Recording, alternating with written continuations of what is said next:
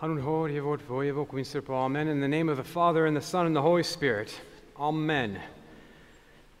When Jesus heard it, he departed from there by boat to a deserted place by himself. But when the crowds heard it, they followed him on foot from the cities. And when Jesus went out, he saw a great multitude, and he was moved with compassion for them, and healed their sick. So today's gospel lesson, the miracle of the multiplication of the loaves and the fishes, is the one miracle that's found in all four gospels, and therefore it comes up more than once in the Armenian church calendar. So it's clearly of great spiritual significance. As you recall, Jesus was teaching a crowd of followers well into the evening, so they didn't have anything to eat the whole day. And when they finally thought of food, there was only 5 loaves and 2 fishes available to eat. But with those few loaves and fishes, Jesus, it is said, fed the 5,000 men plus women plus children there that day. This was indeed quite a magic trick. And it's natural to ask of Jesus the same thing I remember asking 9 years old when David Copperfield on television made the Statue of Liberty disappear. How did he do that? Well, magicians don't reveal their tricks. But honestly, I feel like it won't be long before we could offer some kind of scientific explanation of how Jesus might have done this. He harnessed enough energy fields to create particles and antiparticle pairs, etc., etc.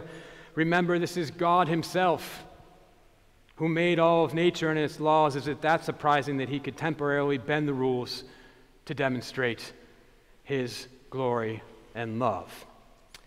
No, in order to get to the heart of this miracle, we have to get beyond just the physical to the spiritual. And we need some kind of slow motion, X-ray camera, to pick up moments of the heart, movements of the heart that the naked eye can't see. And if we do that today, we just might discover that Jesus has a much greater superpower than making things appear out of nowhere.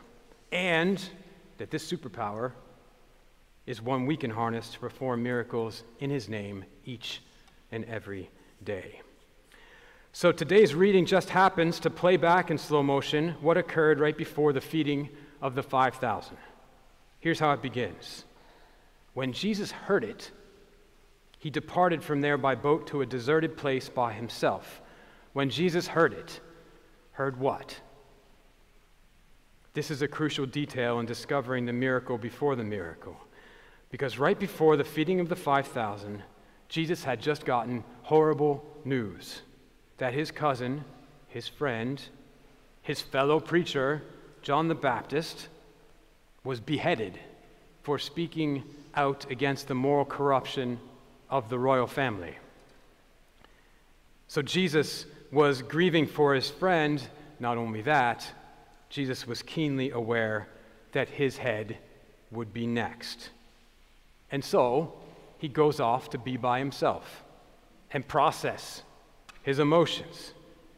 Now, I don't think any of us can imagine exactly what it feels like for a friend to be violently killed and for us to feel like we'd be next. But at least maybe we can recall a time when we were shockingly sad. Maybe when a parent or a close friend died, or a relationship or a job ended that you thought would last. In moments like these, if you're like me, all you want to do really is just be quiet, to process, perhaps to pray, but above all, just not to be bothered. That's surely what Jesus was looking for when he went to a deserted place by himself. What he got instead was a crowd of 5,000 people who tracked him down and interrupted his much-needed time alone. Now, I'm not sure how you would react to this, but I know how I'd react to this. I would be put upon, I would be guarded and resentful. People, give me some space. I'm doing everything I can to serve you, to serve God, but there are limits. I just lost my friend. and they're coming after me. Just let me be in peace.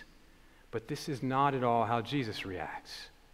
And here now our slow motion camera picks up the miracle. Before the miracle of the feeding of the 5,000, it's written, Jesus, when he saw the great multitude, he was moved with compassion for them, and he healed their sick. Miraculously, Jesus is able to turn his feelings of loss and pain into compassion. He's able to turn the interruption of his prayer time of his personal space into an eruption of group prayer in shared space. And somehow, minutes after he gets this terrible and life-threatening news, he goes back to work healing them, teaching them, and eventually feeding them. I don't know about you, but forget about multiplying bread and turning water into wine. I want the superpower which turns annoying interruptions into meaningful ministry. I want the superpower which turns deep sorrows and anger into compassion and passion. I want the superpower which turns me time into we time. In a word, I guess I want the superpower of love, but love with a capital L. The love that is Jesus' love. And so how do we get this superpower? Well, this is no magic trick with easy answers. Actually, C.S. Lewis and Tolkien called it deep magic. They said that there's this hidden, powerful force in the world. You could call it God's grace, that we can slowly learn to trust and use through a lifetime of disciplined faith. And this deep magic, this grace helps us to see what appears to be ill-timed and unpleasant interruptions of our real life as precisely life itself. The life God is sending to us, one day by one day. Our master teacher, Jesus, knew that what seems to be interruptions are really God's appointments. May we learn this wisdom and find this grace. The deep magic also teaches us to offer up all things to God, especially our sorrows and our shames, so that he can somehow redeem them, turning trash into treasure.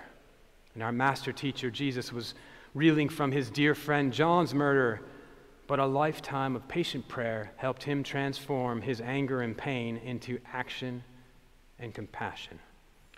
And rather than fear and curse death, Jesus healed and brought life. May we learn this wisdom and find this grace. And so, brothers and sisters, our scriptures are indeed a book of magic, and Jesus is indeed the greatest magician who ever lived, but not because he at times broke the laws of physics and nature which he created, but because he was able to break through the law of human nature, of self-interest, of self-preservation, of survival of the fittest, which the world had become chained to in our sins. His superpower to break these chains is a bold and self-sacrificing love, a magic that is hidden deep within creation and God himself, but has been revealed for all of us to see and to practice by following the miraculous life of our Lord and our Savior Jesus Christ, now and always and unto the ages of ages. Amen.